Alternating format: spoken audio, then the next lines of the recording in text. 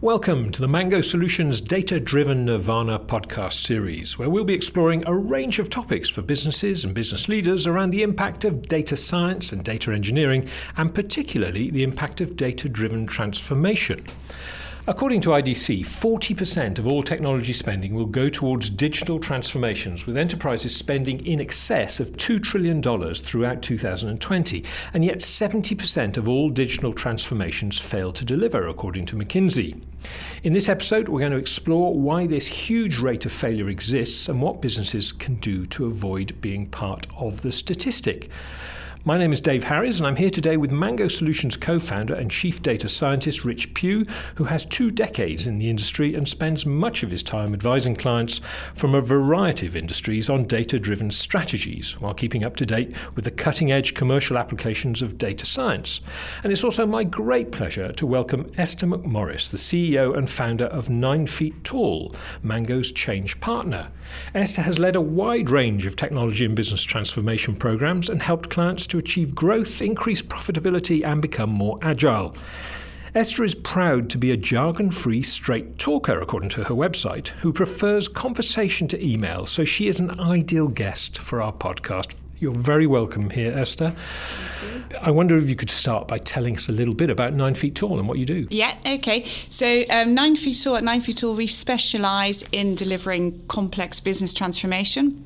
And the projects we lead encompass many things. So often they have a large element of technology, but one of the key things that makes us successful is that we also address the other areas. So things like data, which is very relevant for today, but also changes to ways of working and people's behaviours to make sure that those new solutions are actually adopted and benefits are realised. So Rich, what's your sort of view of that? I mean, it's not just about the technology. No, absolutely not. I think this is where 9 Feet Tall is a perfect partner for us, because what we've found over the years is our work in data science and executing analytic projects has led us into the need for a partner who really understands change fundamentally. Because I think when you think about becoming data driven, or whichever phrase you want to use, right, data guided, I heard wisdom centric recently, which I think is hilarious. But whatever you're trying to do, right, I think organizations don't understand that the future is really about how you make better decisions with data. If you've got 2 organizations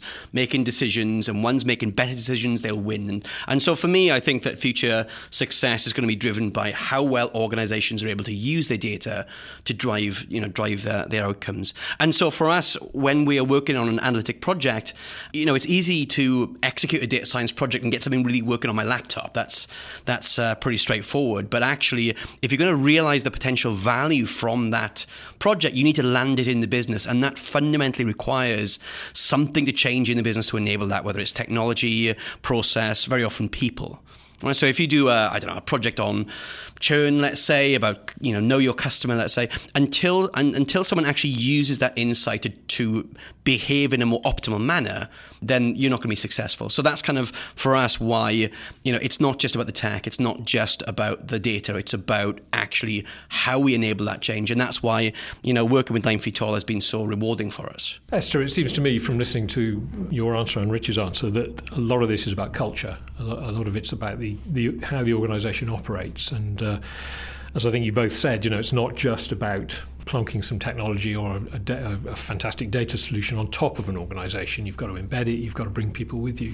And presumably that's what 9 Feet Tall is all about. Absolutely. And we have many projects where we're asked in, which I think we classify them as a project rescue, really, where organisations have put a new piece of kit in or a new piece of technology and they think it's going to fix everything. So the technology works, but actually if people put bad data in, then the information you're going to get out is poor as well, which then leads to poor decision making. So a lot of work we do is making sure that the people are onboarded and they know what's required of them and what this new information is going to enable them to do. So I think really one of the key things from the start is setting that early vision to say, okay, what are you trying to achieve? And I don't know, often we find there's so much jargon, and you talked about me being jargon free, and there's, you've got AI, even the word transformation. A lot of people on the ground don't really know what it means. What is it they're you're trying to solve? Are you trying to provide better solutions to your customers? Are you trying to automate things? Are you trying to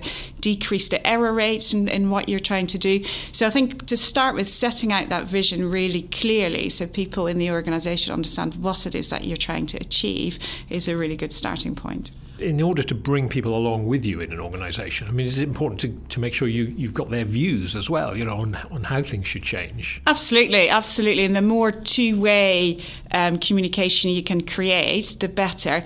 And I think you often find that people who are at the customer services end and they're dealing with customers, they have a huge amount of insight. So they know what's working well and they know what's not working well. And they know actually given certain information or certain technology or automation, it will really improve their jobs and the way they serve the customers. I guess listening to them and really making them part of the solution instead of just pushing something upon them will help the success of it.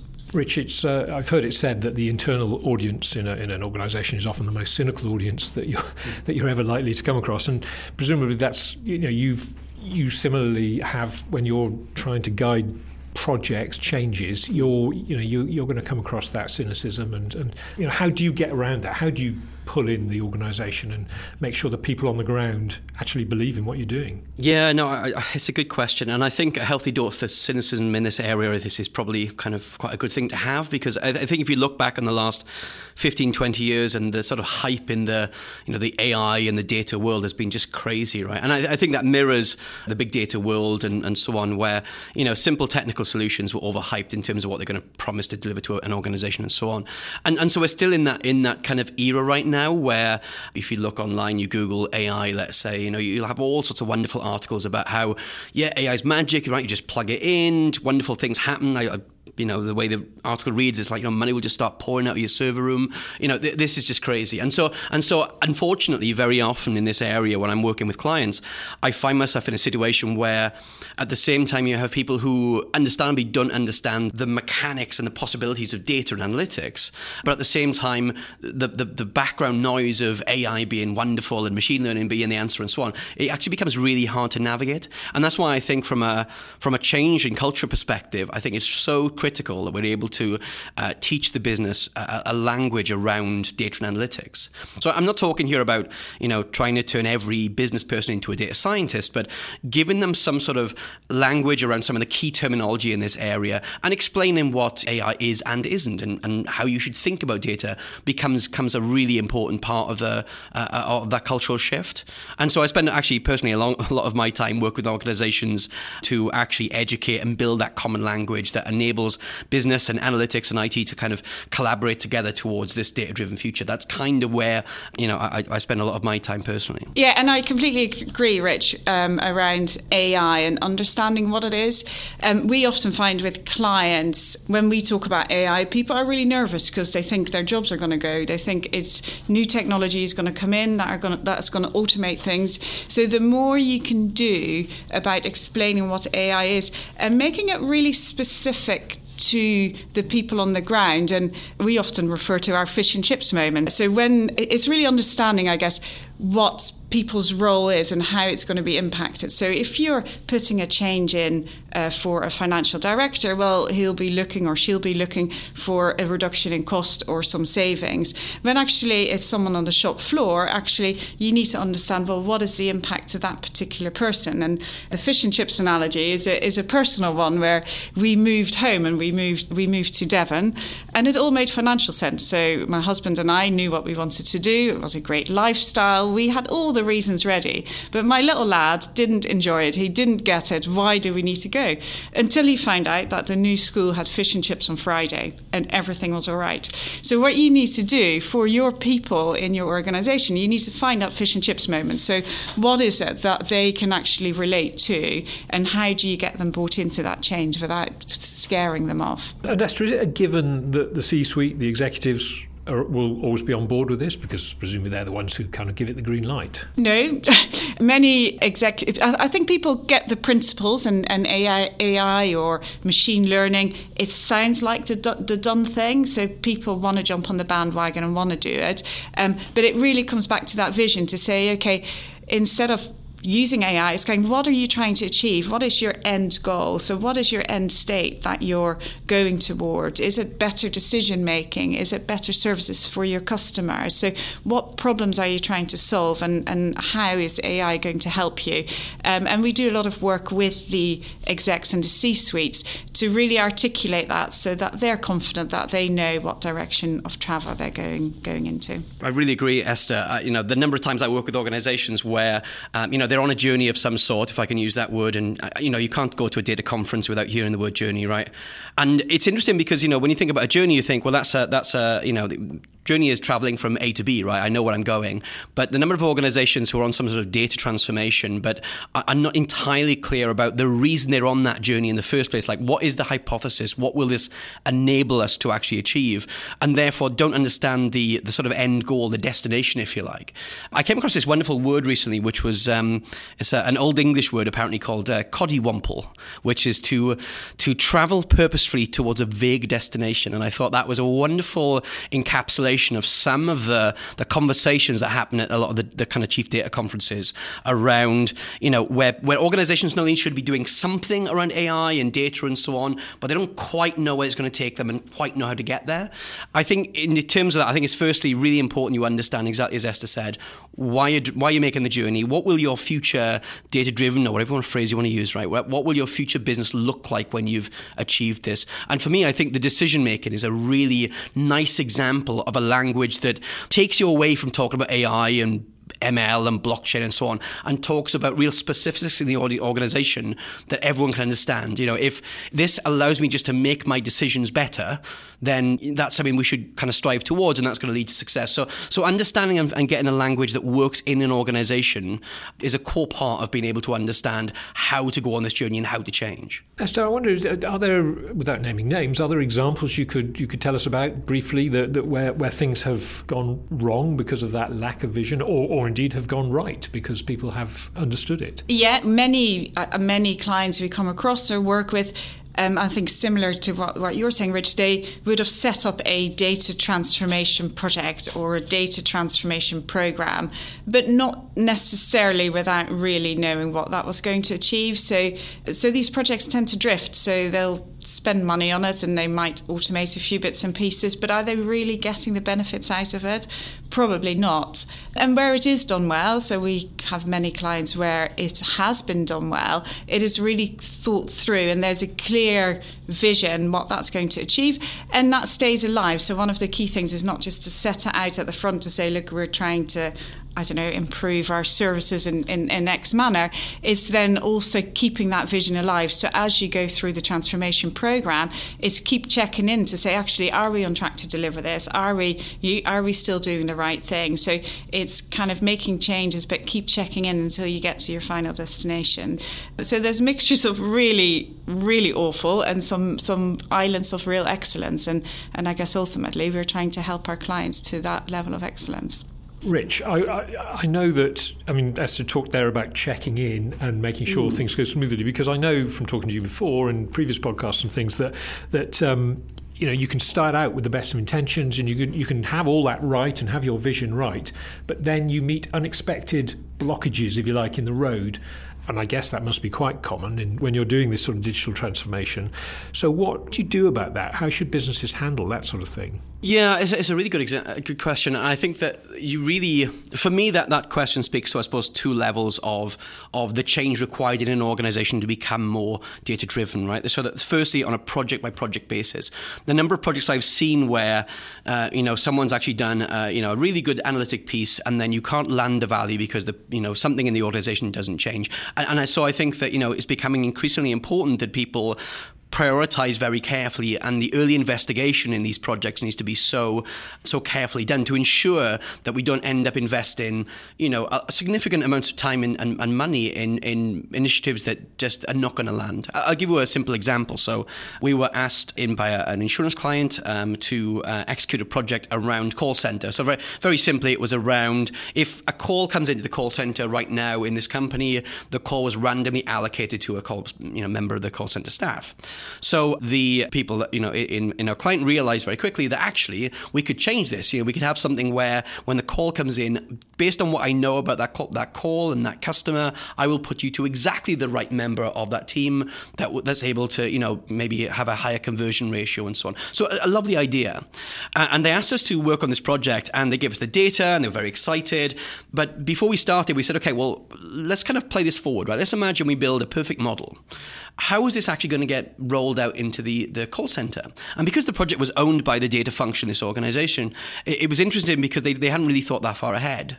And so when we did a bit of exploration, we found out that actually in this call center, in order to land that solution, this company would have to entirely change their phone system, which is going to cost millions of pounds. So any value that we were going to actually have by delivering this project, it was just going to get wiped out completely. So I think that it's really important to, and you can kind of see with a project like that, you could easily go and spend, £500,000 doing something beautiful that works on your laptop, and you have this kind of like potential value, if you like, you could unlock, but it's never going to get realized. So I think it's important when you're going on this transformation. I think it's important to have some tactical wins along the way, but you have to pick those really carefully. So that's kind of on a project by project basis. But I was asked, and I suppose where I started really getting involved in the broader change conversation was I was asked by a client who was a tier 1 bank. I was asked a really beautiful question, which was, let me get the wording right, it was, how do I create a data-driven business from a collection of data science projects?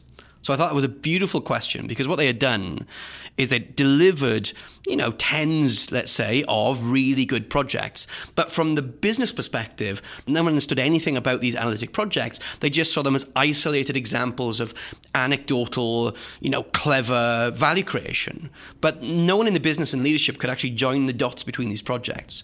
And so for me, I think that it's important to absolutely deliver the tactical wins, to build the momentum, to get you through those barriers and so on.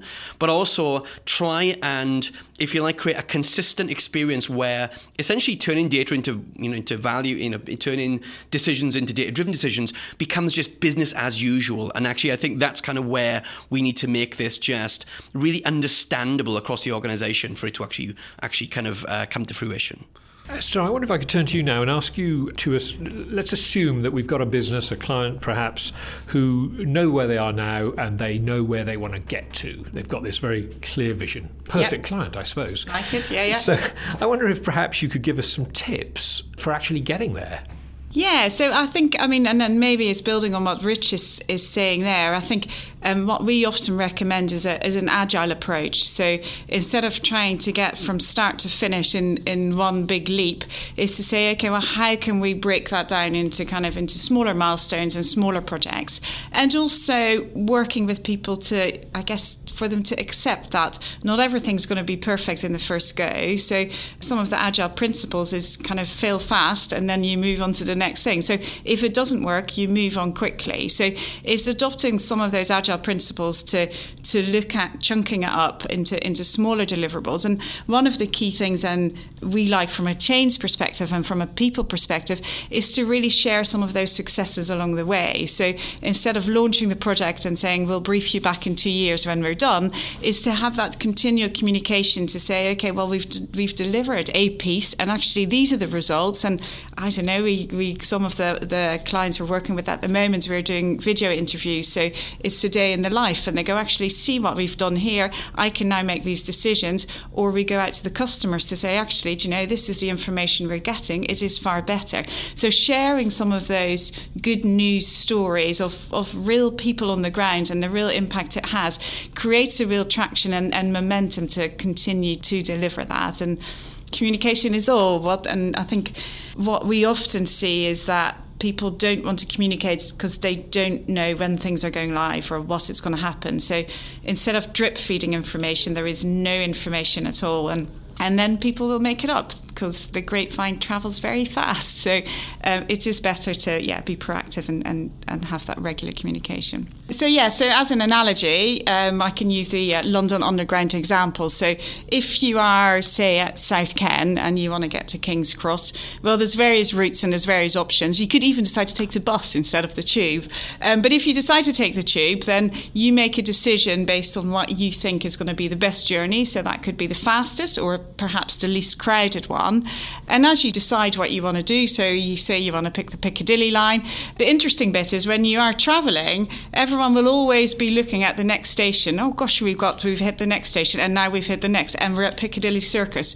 So it's a natural tendency for people to know and check in that they travel in the right direction, and it gives a real sense of comfort and knowing that you are on the right tube to the right destination. And that's very similar in the project world. So if you know you're trying to get to an end destination, having those check-ins that you know you're traveling in the right direction and you're on the right route does help create momentum and gives the business confidence that it's heading towards the direction it should be going. Rich, that seems like good advice, and obviously for a non-data scientist like me, London Underground's easy to understand. Have you ever got lost on the Underground? I'm not sure I've ever got lost on the Underground, no. But it's funny, it's interesting when you actually look at the world of we talked about the terminology around data and so on. If you look at the definition of the term analytics as a simple example, it talks about, looking at data, looking at information and finding a pattern. So maybe if you're going from South Ken to King's Cross, maybe you're doing some analytics. I mean, that's the definition, right? Some data-driven transformation takes months, if not years, to embed. I mean, this business of telling people where they are on the journey, is that also about motivation as well as sort of just keeping people up to date, so that they know? Yeah, I think so. It's like Esther said, I think you need to make sure that leadership, the business, understand where you're going and why you're going on this journey, right? And actually what the future is going to look like. And so is it about decisions? Is it about cost reduction, automation? What is the reason you're doing this?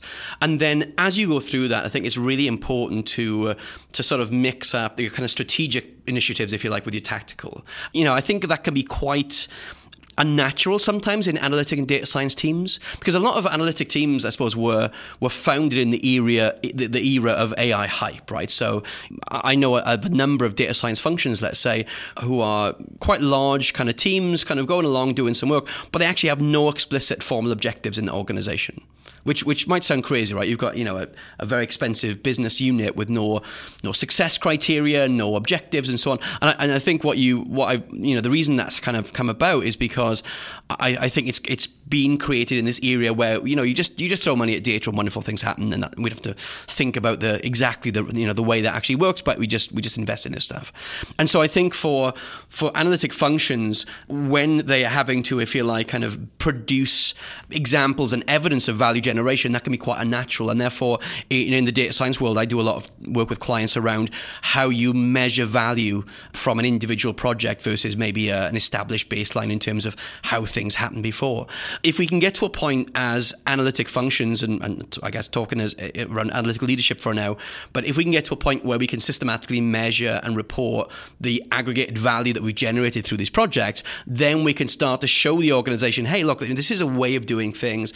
This isn't just an artisan, black magic kind of activity. This is really there's a mechanism in place here where we systematically turn data into value in the organization. And I think if we can keep doing that along the chain, so as we're going through the journey, there's a set of tactical exercises where we will produce value as we go along, that the business can understand that's part of a process as opposed to part of clever math or something like that, right? So I think that's kind of the key thing for me is mix the strategic initiatives with those tactical wins to help people achieve their objectives, to show the future, show what the process both of becoming even more data-driven looks like, but also helping people to make better decisions, achieve their objectives along the way. And Esther, is that reasonably straightforward when you're starting out on a project to actually plan in those milestones, if you like, and those communication points for the organisation? I wouldn't say straightforward, but it's doable, and it needs thought. So I think one of the key things that, similar to you, Rich, you want to demonstrate the success of the project. And I think what people often forget is to baseline the current situation. So they go head in, they fly ahead, and they go, oh, we've delivered this great project.